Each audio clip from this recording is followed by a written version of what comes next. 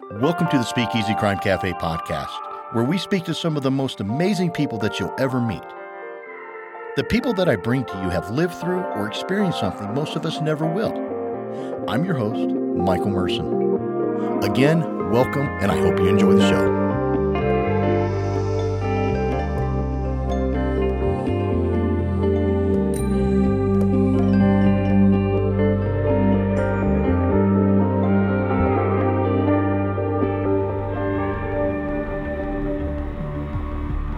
Today at the Speakeasy Crime Cafe, I got a special guest I met out here in Las Vegas.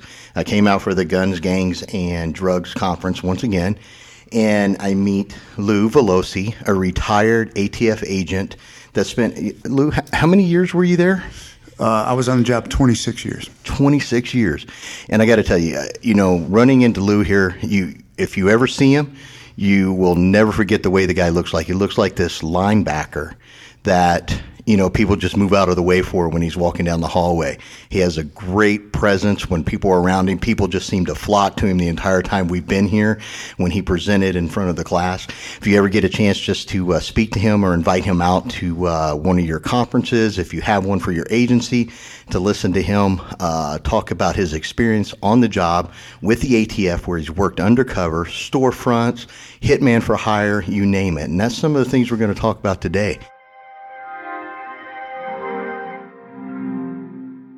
Lou, why don't you go ahead and tell us a little bit about yourself? I appreciate you having me, brother. I kind of was one of those guys who didn't take life very seriously, didn't take college very seriously, and had no direction when I graduated. And no idea what I wanted to do when I just kind of had a chance meeting with a guy I played football with, his brother. This is in college, or? This was right after college. I was working at a bank, making $8 an hour. And bouncing at a nightclub. And I met up with this guy in the Bronx. I played ball with him, and he was at his brother's apartment. He said, "Come on down, check it out." So this guy drives up in a Corvette, and he's got the long hair. He's Italian like me. He's got a Beretta 92F tucked in his waistband. And I was like, man, this is about the coolest motherfucker I've ever seen in my life, man. And he sat down and had a beer with me. Never met him before. He was a DEA agent, and he was working undercover. He'd just gotten back from Panama. And we talked for about 30 minutes, and I was hooked, man. I found my direction. That one chance meeting, that one conversation, I knew what I wanted to do. So at that point, I started taking the test for every alphabet letter agency. ATF, FBI, DEA, you name it. And... I was not the greatest student in the world, but I was still in test-taking mode because I was fresh out of college. And so during that time, I started working for a private investigator out of Long Island and, doing shit like going to bars and seeing, catching the bartenders shoving money in their pockets and all that, skimming off the top, videotaping people who were on workers' comp, who were out there lifting weights and all that. The fraud and so forth. Yeah. So insurance. just getting a little bit of investigative experience because I had none. In most federal agencies, you got to have at least 3 years investigative experience. That's not patrol. That's investigative experience on top of your college degree. But because I was still in test-taking mode, I was able to score. I scored so high on the test, I got a call from immigration out in Los Angeles. For a special agent job. Okay. So I bought a suit. My dad helped me buy a suit in the garment district. Never had a suit before? No. Bought a suit in the garment district in New York, and he helped me buy a ticket, flew out to L.A., and tucked my long hair in my collar and went in for the interview. And, I think because I was so clueless, I wasn't really nervous. You know what I mean? Yeah. I was so green. And I got a call a week later for a job offer. So you were basically ICE before it was right. ICE. It was called INS back then. Okay. And, I didn't know what to expect. I knew nothing about immigration. And, I went to the academy down in Georgia, and I found myself loving it. The first half was basic criminal investigator school, right, constitutional law, all that. And I loved it. I'd never shot a gun, never held a gun in my life. And Then the second half, immigration law, very convoluted, very confusing. Probably next to tax law, it's probably the most difficult thing to learn. Yeah. But I enjoyed it. I liked it. And then the whole Spanish immersion after that. And then next thing I knew, I was on the streets of L.A., man. This was 91. And, this was pre-riots. And How old were you at that time? I was 22. Oh, man, it's got to be exciting. 22, man. And all the heavy hitters in L.A., the gangs in L.A., they were kind of the first one to really have this gang problem. And what was happening at that time was all the domestic gangs, the Bloods, the Crips, and all them, man, they weren't ready. They weren't even familiar with the type of violence that these Central American gangs were bringing to Los Angeles, right? Really? The MS-13, this is back in 91. No one knew who the MS-13 was at that time outside of Los Angeles. 18th Street Gang, Mexican Mafia, Florencia Trece, MS-13. They were chopping people's heads off. They were chopping people's private parts off and shoving them in their mouths. I mean, the level of violence they brought to the drug trade, in Los Angeles was just out of control. So I found myself in the mix. Here I was, learning about their culture, learning about all this, and on the streets in the anti-smuggling unit, the gang unit, and I was lucky enough to get into the Rampart Task Force, which was LAPD, ATF, and INS. Now, Rampart, we've heard, Yeah, had some problems. Yeah. Yeah. And this was during that time. But let me tell you, the greatest cops I've ever worked with. Okay. And they taught me how to be a cop. And what happened, INS agents were always, we were not like top tier when it came to the federal agencies, but we came in very handy, right? Because, if you were dealing with cartels and dealing with these gangs, it always came in handy to use immigration as leverage against these guys. Because they didn't care about much, but they cared about staying in this country and their families staying in this country. Right. So it was good leverage. So we came in handy. So we were always tagging along and included. And when I started working with the ATF guys, these guys had the long hair. They looked like gangbangers and bikers and shit. And I was like, man, this is what I want to do. Because I wanted to work undercover. As a big Italian-American working with immigration, there wasn't any opportunity for me to work undercover. So I knew I had to work my way eventually to ATF. And in the meantime, I was learning how to be a cop. I mean, just street corner jump outs, just basic street work we were doing. And I loved it. During the riots, we worked during the riots. We were out there banging heads. So the first part of your career was just an OJT, on-the-job training out there and getting the feel of doing it before you moved into the ATF.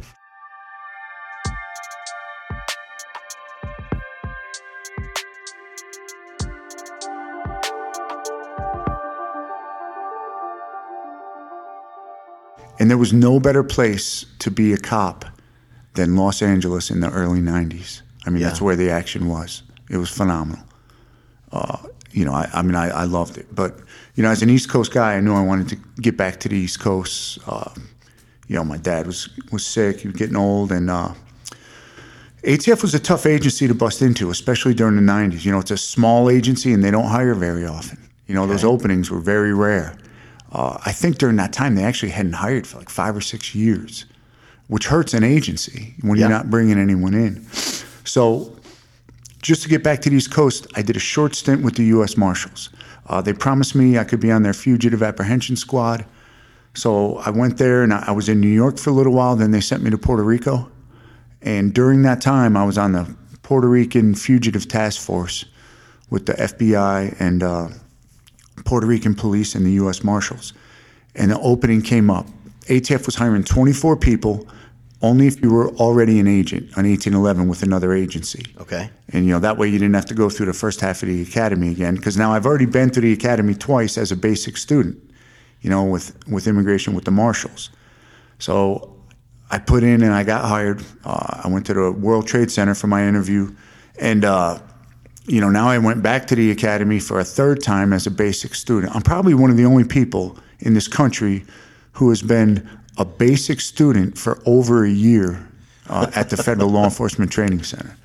And, so the ATF Academy was still wild back then. I mean, like the class coordinators were there to party. And I mean, we trained hard and we partied even harder. Like I lost a few years of my life at that academy.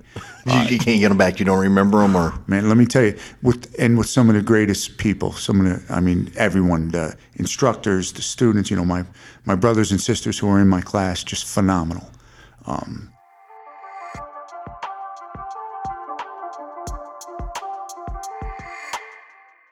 And because when the first time I went through with immigration, we had to cut our hair and shave, and we had these awful brown uniforms. And the ATF guys come in with their blue khakis and ATF T-shirts, looking like the Hell's Angels, into the lunchroom, and we're all like, man, green with envy, basically. So now I was one of those guys. You got to be a recruit again. You got to make it look like it, and you got to look like a recruit, and that's what they did. Yeah, I mean, it was definitely ATF. They were the cowboys, of federal law enforcement. They were the real cops.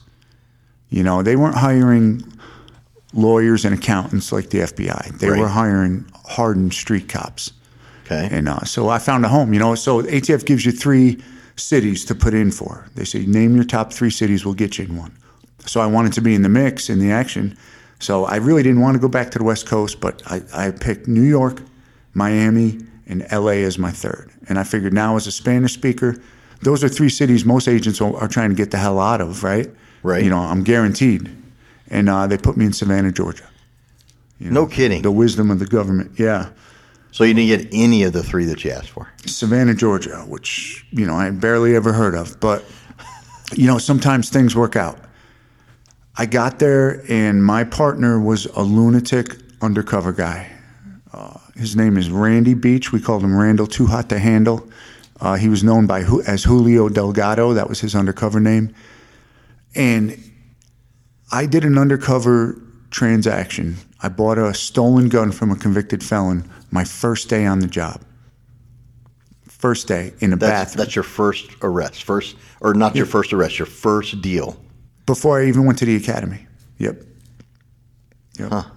And it was this huge dude, and he wanted to do the deal in the bathroom of a Crystal, the fast food. Yeah, Crystals. It's like a Hardee's and so forth. Right. Like kind of like another version of White Castle for me. And then, so we meet, and this big dude, he was like 6'5", and he's like, let's go to the bathroom. So we go in the bathroom. I mean, there's people in there eating burgers, and we go in the bathroom, and he points to the shitter, and he's like, let's go in there. And I'm like, wow, I'm a big dude. He's a big dude. It's a stall with a toilet. Yeah, they're not real big. Yeah, so he opens it up. I go in there, and he comes in, and we're chest to chest. Basically, he puts the latch on, and I'm thinking, man, if this goes south, my options are pretty limited right now. You start running through your head what you can do. Absolutely. I'm like, listen, I'm going to dunk this fucker's head in the toilet if he breaks bad on me right now. But the deal went great. I bought the gun, and I was hooked, man. I was so proud of myself. I came out of there, with that stolen gun, and that was the beginning for me. And that was my crack high, and I couldn't come down. I couldn't stop. And 18 years, from that point, I never stopped. Couldn't stop. Incredible. Yeah.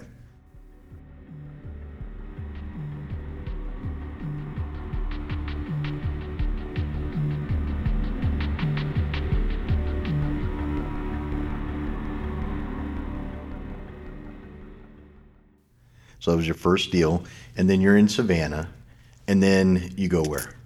So I'm in Savannah, kind of, cutting my teeth, doing very street level undercover, which I knew that I wanted to do these long-term infiltrations and kind of get on the national scene.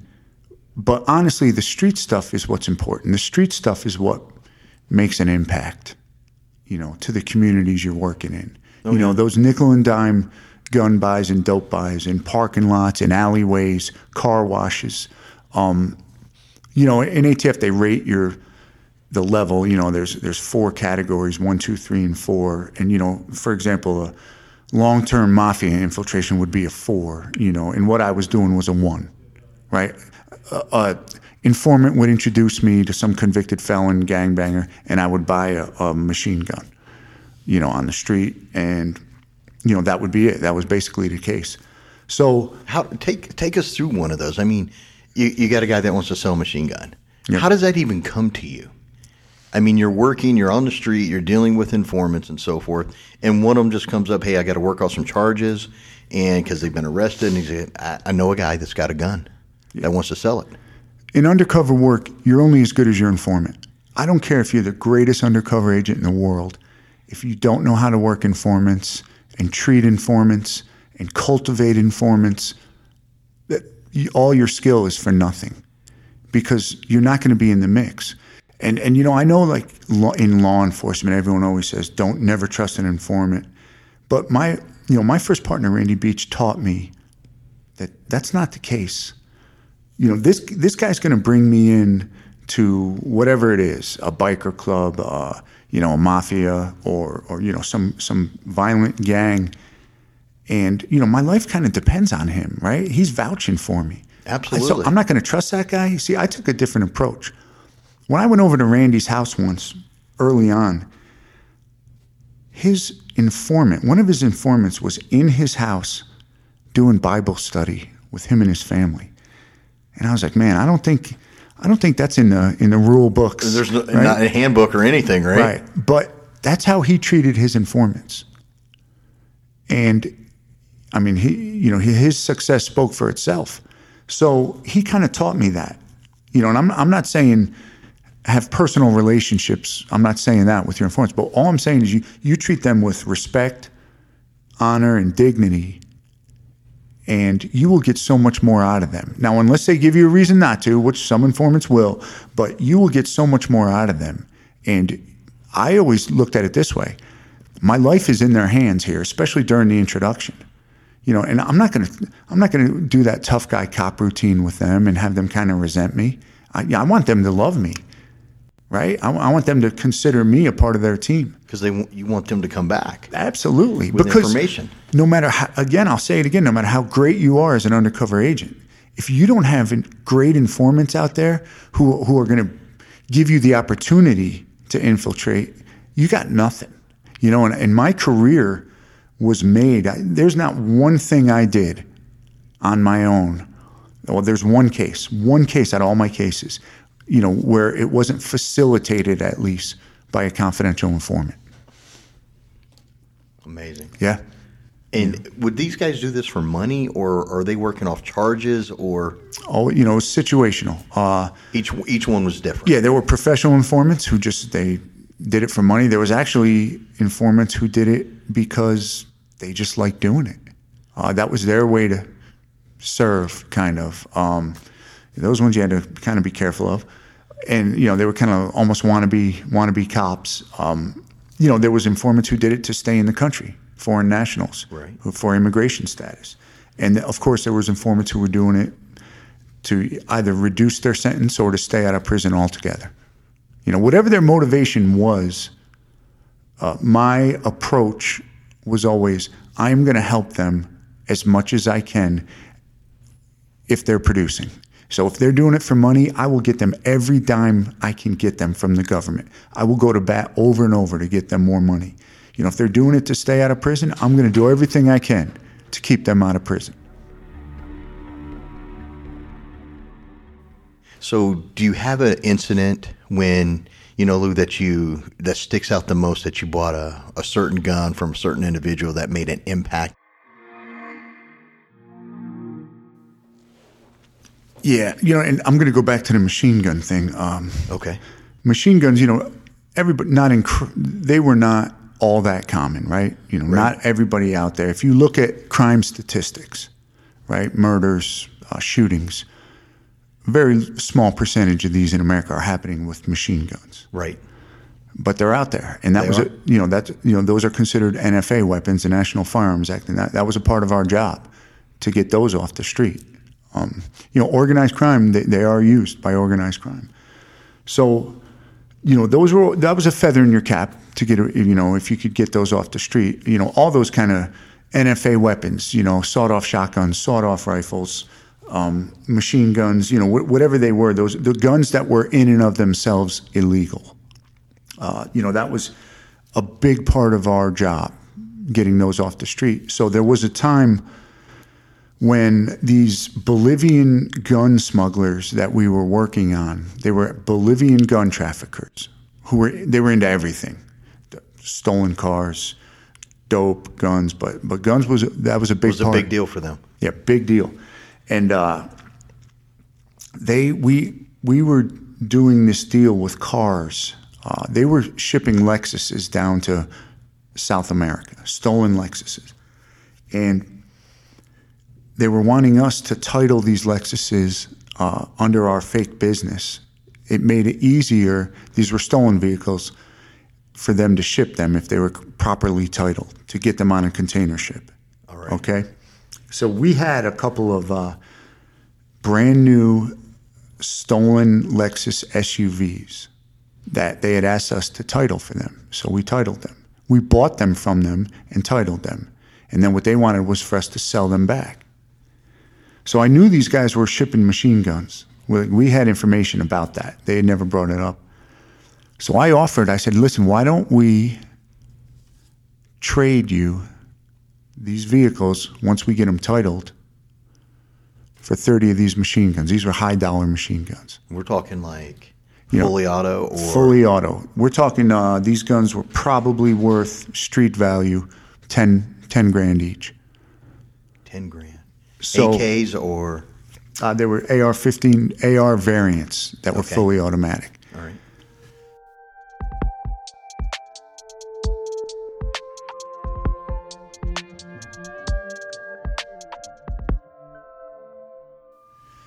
So the guns were in Miami, and we had some of my partners in Miami were doing a storefront at the time. Okay, a storefront. Right? A fake business set up by law enforcement, owned and operated by law enforcement. Okay. In order to draw in criminals for whatever the purpose. If you've set it up to get guns off the street, to get drugs off the street, to get stolen merchandise off the street, it's an investigative tool. It's a type of operation we do, and they worked great. Okay. So I had my partners in Miami who had a storefront up and running. We were up in Georgia. And I knew that the Bolivians they weren't crazy about transporting the guns up I-95 for us, right? But I said, listen, that's part of the deal. I said, but here's what I'll do. Bring one of the guns to my partners. I'll give you the name. I'll give you their phone number. Bring one in. Let him check it out, and he'll buy it from you if it's what I think it is, okay? Because a lot of times you buy machine guns and you find out they're just semi-automatic. So they said, okay. And this guy happened to be, he was an El Salvadorian guy. He was an ATF agent. So they brought the one gun to him. He checked it out. And these guys, that's the great thing about ATF is you could do this. You could interchange because the guys in our undercover program were so good. I was comfortable sending my bad guys to any of them. Okay.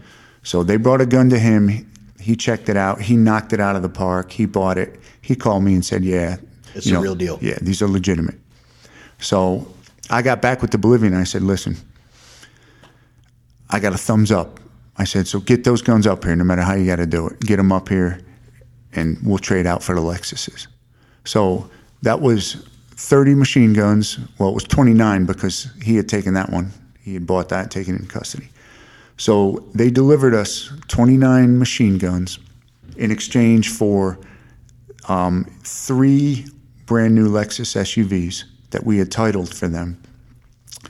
And we were working with the National Insurance Crime Bureau and with CBP. And we had put some chips in. Obviously, we're not going to let these stolen vehicles. So we put tracker chips in them. Keep track of them, find out where they're going. Yep. So the machine guns actually had packaging still stuck to them, like in the barrels and stuck to some, because they had literally taken them out of a shipment that they were sending down to South America and sold them to us. So when you ask about importance, I was like, wow, how many people would have died, right? How many people would have been killed with these machine guns down in South America if we hadn't intercepted these? And I thought about that a lot. I bought over 1,000 guns in my career. 1,000 personally. guns. 1,000 crime guns in undercover transactions. And I used to think, when you buy one gun off the street, off a bad guy, how many guns, how many people, how many lives has this gun already taken? At the minimum, it's probably one. Probably. And how many lives would it have taken? You really can't quantify that. No. Right? So, the way I look at it, like the biggest reward out of my career is, these 1,000, it was over 1,000 guns. How many lives were saved by those guns being in the ATF evidence vault and then being destroyed after the case was adjudicated? And that's my biggest pride in my career, my biggest accomplishment. So anyway, just to finish that story, we took the machine guns, and then we tracked the Lexuses, and they sat in a shipping yard by the port for a couple months, and that was very common because they wanted to make sure everything was cool. And then they actually were loaded onto loaded into containers and loaded onto a ship that was bound for South America. And CBP actually intercepted the ship, took the Lexuses back, and put Lexus Matchbox cars inside of the container.